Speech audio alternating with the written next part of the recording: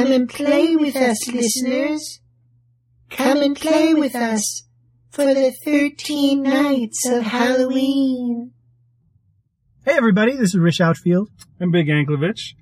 Welcome back to another 13 Nights of Halloween. It's the 13th annual event. I hope you're enjoying it. It's not the 13th annual, by the way. Yes, it is. It's not. It's always the 13th annual. Last year was the 13th annual, and next year will also be the 13th annual. So there. Hopefully next year both of us will be dead. Yes, one can only hope. Yeah. Well, we were talking about urban legends yesterday, and, stories that get passed around, stories that people insist are true, or, I mean, even if they sound dubious, it's like, well, if the girl died, then how do we know that this happened? You know what I mean? Or it's like, well, but you're not supposed to pay that much attention to it. It's a story to say premarital sex is bad. But it reminds me, when you and I were growing up, there was this huge panic that everything was satanic. Which rhymed, I know. That's awesome. And I guess it started, God knows where it started. There you go. and things became quite frantic. Oh, in my head that rhymed. It doesn't rhyme. Not quite, but it's close. But it started sometime in the 70s, probably around, when The Exorcist was such a big hit or whatever. But it was this hysteria that spread, and particularly like, this movie is satanic, this band is satanic, this role-playing game, which will go without being named, is satanic, kind of thing. And it's a conversation that you and I had, but I don't think we've ever had it on Dune Steve, of how terrified people were about like the band Kiss or the band AC/DC, and how, just how, holy cow, that's devil music. But when I hear Kiss or I hear AC/DC today, I just go, oh guys, dude, this is so innocuous. Yeah. Guys, this is such a sweet song, guys. This was what you were talking about when you said this band was... Yeah, I remember once we were riding around once with some friends, and an adult was... I can't remember who this dude was, but there was some guy... Maybe it was the Scoutmaster. We were driving around and we were listening to AC/DC, and the guy, he turns to me and he goes, "Isn't AC/DC, aren't they supposed to be like a satanic or something?" And I was just like, no. And we just went on with it, which... Okay, well, let me interrupt. You had to have heard this. Oh, yeah. That couldn't have been the first time that you'd heard it. No, I totally heard that. But I listened to AC/DC all the time, and I knew, no, that's BS. Okay, well, you were a little wiser than the people around you, because it was a furor, not der Fuhrer. It was a, help me out. What but people lost their minds over this. And I'm not kidding. On the news, when I was just old enough to find out that records cost money, they were having like big record burnings, and I would watch it and I was like, holy cow. And I wish somebody had sat me down when I was 5 years old and said, this is why you shouldn't watch the news, son. And I was probably 8, because 5-year-old, you don't know that records cost money. But tell me now, what did AC/DC stand for? AC/DC stood for either Against Christ's Devil's Children or Antichrist's Devil's Children. I've heard it both ways. Okay, yeah. The pulpits here preached Antichrist Devil Child. But, again, bullshit. What was Kiss, by the way? Kiss, the scariest, meanest, baddest, darkest of all bands. Kiss stood for? Kiss stood for Knights in Satan's Service. That's darn right it did. And there was one other band with this stands for this. And I don't know why I even remember this band. And you know which band I'm going to say, but it was... I don't know what band you're going to... There's a third? What is it? The third band was Wasp. Oh, Wasp. Which was We Are Satan's People. Huh. And Wasp is completely forgotten. Maybe they were talentless. I don't know. But just... again and again and again, I was told that this is what this stands for. And Ozzy Osbourne and the Devil, and Depeche Mode and the Devil, and Erasure and the Devil, Erasure, and, what the crap? Krista Berg and the Devil, Crystal Gale and the Devil. Crystal Gale and the Devil. Yeah, you know, it's funny Dolly because Parton and the Devil, Marie Osmond and the Devil. There were some bands that eventually took advantage of this and purposefully did stuff to appear to be the Devil band. For example, I think of Slayer. Mm-hmm. They would have, like, you know, the pentagrams and the goats' heads and all that kind of crap. And they would sing about this stuff too. And then I heard somewhere where they did a interview with somebody where they're asking about it, and they're like, no, we wouldn't believe that any of them. We just do this because stupid kids will buy our albums if we do this. And I think Wasp may have been a similar, Venom. I think there was a band called Venom that did the same thing. And yes, for a band that, you know, they don't have much talent or they don't have a big label behind them or whatever, being put on one of these lists of tell your kids not to listen to this would make these bands. Yeah. It's like suddenly there are thousands, if not millions, of households that are mentioning the name of these bands. And there's those rebellious kids that are just like, yeah, I'm listening to that. I don't even like it, but I'm listening to it anyways. Because screw you, Mom and Dad. Well, yeah, and there's that. So I've told you this story probably 2 or 3 times because I love to tell this story. But again, I've never told this on the show, so I'm going to tell it now. When I was in LA, you know, I lived with a bunch of guys. You know, I needed the money. No, we were all a bunch of single guys living together, as you do. And this buddy of mine, Mike, had a girlfriend. And Mike really, really liked music, as you do. And she came through and she looked at his CD collection and she says, that and that and that and that have to go. Because that was devil music and she was not going to allow it as long as they were dating. And so he took, I think he had like a Black Sabbath album and he had a couple Zeppelin albums and he had 2 or 3 AC/DC albums. And he had to throw them away. He had said to her, can I just take it to the used CD store and get some money? And she's like, no, we're not going to profit from, you know, the devil's business. And so he had to throw them away. And he was telling me about this afterward. And I was like, oh, you could have given those to me. It's like, you know, I know one AC/DC song because I heard Celine Dion cover it. I think they sound like a good band. He was a fast machine. He kept his motor clean. He was the best damn man I had ever seen. And so he said, well, no, they're all gone already. And it's like, oh, well, that's too bad. But, you know, a couple months went by, and let's call her Lisa, broke up with Mike. She dumped him, as you do. And Mike said, you know, I just broke up with Lisa, and, you know, we're not together anymore. And I wondered, do you want to go to Tower Records with me? And I said, well, yeah, I guess so. And he said, guess what we're going to be buying, man? And I said, I don't know. And he's like, come on, think about it. And I was like, I don't know. I think that Shakira girl has an album out. And he's like, no, we're going to buy some AC/DC, man. It's like, you know, and all this time I was dating Lisa, I couldn't listen to any of that. I've just been dying to, like, we'll get Back in Black, and we'll get the other albums by them, and we'll get Highway to Hell, and we'll get, you know, just everything that's one day going to be used to sell Iron Man, we're going to buy right now. So we went to Tower Records and we bought these AC/DCs and we were listening to them, and it was like on the drive was the first time I had ever heard, like, we got biggest balls of them all and dirty deeds done dirt cheap, and I was like, wow, this song is, and it occurred to me, especially because thinking about what Lisa had said and, you know, my parents had said and every, you know, pastor had said and all that, I was just like, wait a minute, was it before this or after this that they became like Antichrist devil child? And he's like, yo, it's totally during all of this.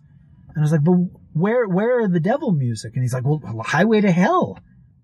And I was just like, oh, really? Yeah, I was bummed, man, that it was like, it was one of those awakenings where you find out that maybe your parents don't know everything. And, so we listened to this, and from that point on, I loved AC/DC. I was like, what a cool band. There were 3 or 4 songs on there that I'd never heard that I really love today, that I was just like, wow, that was my first introduction to them, was being stuck in LA traffic, listening to that with Mike.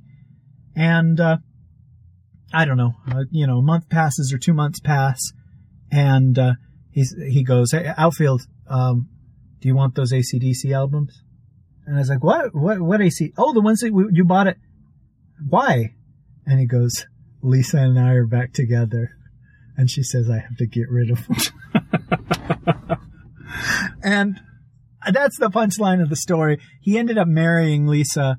And as soon as they got married, all the roommates had to go our separate ways because he was the guy whose place it was that we were all sharing. But wow, that was, it was sad. I know this isn't really the scary Halloween topic that I wanted it to be, but it's just, there's I don't know if it's human nature, but people sometimes seem to get off on saying that there's bad things in things that maybe are innocuous. Maybe it makes them feel more righteous. Maybe they're legitimately trying to look out for kids, but I just, with the whole AC/DC thing or Kiss, I don't get it. And, Dungeons and Dragons is a totally different subject. But, my friend Jeff just loved Dungeons and Dragons from when he was a little kid. And, his parents just fought him every step of the way because they'd been told that it promotes Satanism and that it promotes evil and kids are going to lose the line between fantasy and reality, and they're going to start, I don't know, wearing 3-piece suits made of human flesh. And so, well, he still talks about that sometimes, and just how difficult that was to convince his mom and dad, no, it's fun. It's just a bunch of nerdy kids drinking Mountain Dew and Where's the Mountain Dew? Sorry, I'm like, I cast a magic missile. Is this still about urban legends, or we just kind of veered off? No, I wanted to talk about like this is satanic thing from the. So this is the satanic urban legend thing. Yeah, I don't know. I mean, I guess part of it has got to be that we're looking back through a lens from long off in the future towards this music. When we hear it, we think this is so innocuous and it's nothing, and it's no big deal. But at the time, that was heavy music. It's funny because there was a guy that used to work with me. He was much younger than all the rest. I mean, I think the guy actually started working with us, like, while he was still in high school. Okay. And now you answer to him. Yeah, pretty much. He became full-time a little while later, but at first, yeah, he was still in high school, and he would listen to, the heavy metal of today. And when I mentioned one time that Quiet Riot was a heavy metal band, he's like, what? No, I'm sorry. Quiet Riot is not heavy metal. They're just rock. And I was like, well, they may not be heavy for, in today's standards, but the term heavy metal was invented all the way back in those days to describe bands like them. There wasn't a such thing as what you've got now where, they play so fast and hard that, you can't tell one note apart from the other because it's so fast. I don't know. I mean, there wasn't the death metal that Brian Lincoln listens to now didn't exist back then. And Quiet Riot was heavy metal. And, they had their album Metal Health. Mental Health will drive you mad. Was it Metal Health? It's Metal Health. Oh my gosh. Yeah, Metal Health will drive you mad because they were heavy metal. And yeah, I mean, maybe that might be part of it. People were like, oh my gosh, this is the heaviest stuff. And nowadays, I suppose people would look at AC/DC and be like, no, but this other band, oh my gosh. Marilyn Manson, although Marilyn Manson is 20-something years ago. Yeah, way in the past. But yeah, I can't think of anything the contemporary that's like that. You know what I mean? It's maybe you and I have just gotten too old, we don't want to offend our parents with what we're listening to anymore and find out, oh, hey, Marilyn Manson was like the last benchmark or whatever. Yeah, you know it what seems I mean? to be. I remember back when you and I worked together, we worked with that same guy that I was just talking about, and you were writing a story where there was supposed to be today's version of Marilyn Manson, and you didn't know who the heck that would be, and so you asked this kid because he was younger and he would know, and he didn't know because there wasn't one. There wasn't a today's version of Marilyn Manson, and I don't know what the deal is with that. Maybe we've progressed beyond that paranoia. Maybe the panic of everything being satanic has changed to the panic that down by the border there's Hispanics that are coming north. I don't know. Maybe that's just kind of gone away.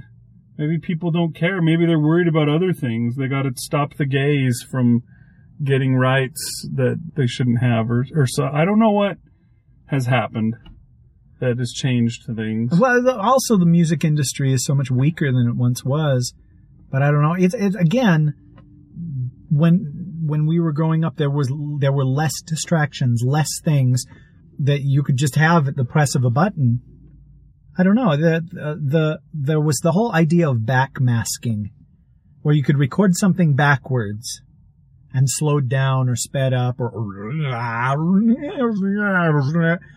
and that your mind was somehow supposed to process this and make you want to worship the devil or start smoking marijuana or, I don't know, buy Guess jeans. And so that was a big hubbub when I was like in junior high or whatever of rock music using this backmasking. And, none of that is ever mentioned anymore. It's just a few years later and nobody mentions anymore. Except for to make jokes about it. It's because it all turned out to be bullshit, right? I think, everybody's kind of realized, you know what, no, that's just crap. There's no way that that's anything. And the only time you ever hear about, I think they used that in, what was that movie? It was the Josie and the Pussycats movie, I want to say. Okay. Where, like, the evil record company was doing something to music to, basically they were embedding, like, subliminal messages to buy stuff. And they kept changing them around. So you'd see the people, they'd be walking, and then the music would play, and they'd be like, oh, I'm so tired of my Adidas sweats. I need a Puma sweats. And that was what was doing that. And then, I think it's a similar thing. It's just a joke in a corny movie anymore. It's not something that anyone gives any credence to. Well, there was an episode of Amazing Stories that Robert Zemeckis directed where I think it was Eric Stoltz and Mary Stuart Masterson went to like this cemetery and they had got a record player and got some heavy metal record. And if you turned it so that the record player would play it backwards, it made like this incantation that would bring the dead back to life. And I think Christopher Lloyd played their psychotic English teacher or whatever in that episode. And I just remembered thinking, wait, how do you get a record player to play something backwards? It was long enough ago that everybody still had record players. I was like, wait, I don't understand. There's no switch on here to make it backwards. Yeah, I don't know how that... Anytime I've ever seen it, people did it by hand. They pushed it around backwards. And that sort of crap is so easy now with just like digital files and, stuff that you could just make it backwards right now, but... Yeah, I did that to make the water sound effect sound creepier on Empire State Building Strikes Back. Cool. It was neat. The backwardsness. The backmasking. Yeah, is that what they called it, right? Yeah. See, there would be like concerted efforts to educate us about backmasking and that, don't fall victim to it because it'll make you do stuff that you don't want to do. And that's fascinated me. All these years later, I've still written stories, and you've read a couple of them, about that. And been forbidden to read a couple of other ones. There was one about where a kid was in a music appreciation class, and they talked about it, and they played the Start Smoking Marijuana from Another One Rides the Bus. Yeah, I deliberately got the title wrong. Or did I? And he's just like, wow, this is so fascinating. And he comes up with an idea of making it, just barely inaudible and doing subliminal messages and then playing the songs for people and seeing if they react in any way. And then it goes horribly, horribly wrong at the end of the story. But I just, that idea of you don't realize you're being controlled or you're being hypnotized or you're being, convinced of something is just fascinating to me. And it has to have that start in the panic that people felt, thinking that, she was just a totally normal, decent girl. And then she listened to that song by Twisted Sister, and suddenly, she dyed her hair so it looked like Cyndi Lauper, and she smoked a cigarette. It's just like it was the end of the family that we had known, and we had to kill her.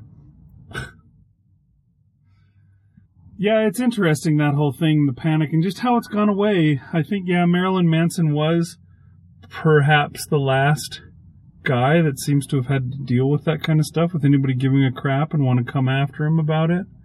At least as far as the satanic thing goes. Well, I think the internet has to have contributed to that. Because like we were saying with the urban legends topic, at the push of a button, you can find out if this story is true or not. You know what I mean? Right. And it's like, and that little Lutz boy went completely crazy after he listened to Cecilia by Simon and Garfunkel and cut up his whole family with a hacksaw. And you're just like, really? Wait, just a second. Click. Oh, no, he didn't. That has to have helped educate people. I mean, even though people are dumber than ever, you can find out if the story is true or not. And lots of times people will post something on Facebook and then somebody will respond and say, hey, that story's not true. Link. Right. It's nice that that's the way those things go, because I sure got sick and tired of the messages, the emails being forwarded to me by my parents. They seem to forward anything. Anything that was a dumb story would come along. And then, of course, I had my brother-in-law who would always email back to the whole list. Hey, this isn't true. Look, here on Snopes.com, it says... That is probably a good thing. But I was just looking when I was trying to look up some stuff for a story that I'm writing, and I came across something about Marilyn Manson and how everybody was blaming the Columbine High School shooting on Marilyn Manson's music, which made no sense because neither of the kids were even fans of Marilyn Manson music. But he was a handy scapegoat. Right. As well as like the Doom video games or whatever video game was considered violent and bad in those days. Yeah, it's interesting how that works. Were we going anywhere with this, or were we just discussing I don't think so. I think we were just discussing it, but maybe it's time to move on to a more Halloween-y topic. I don't know. Okay, we'll get a Halloween-y roast going then. Woo! Thanks for listening, everybody. I'm Big Anklevich. And I'm Rashad Field. Thanks, Satan. It's Satine. Oh, I'm sorry. That Kids My Goat is produced under a Creative Commons 3.0 license for some reason.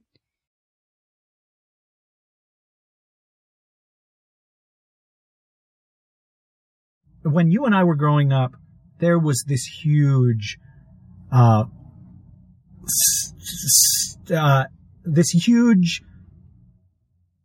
me out here. What's the word I'm looking for? I don't know what you're talking about yet, so I can't help you. Hysteria. Craze. There was this huge... Knob. Knob.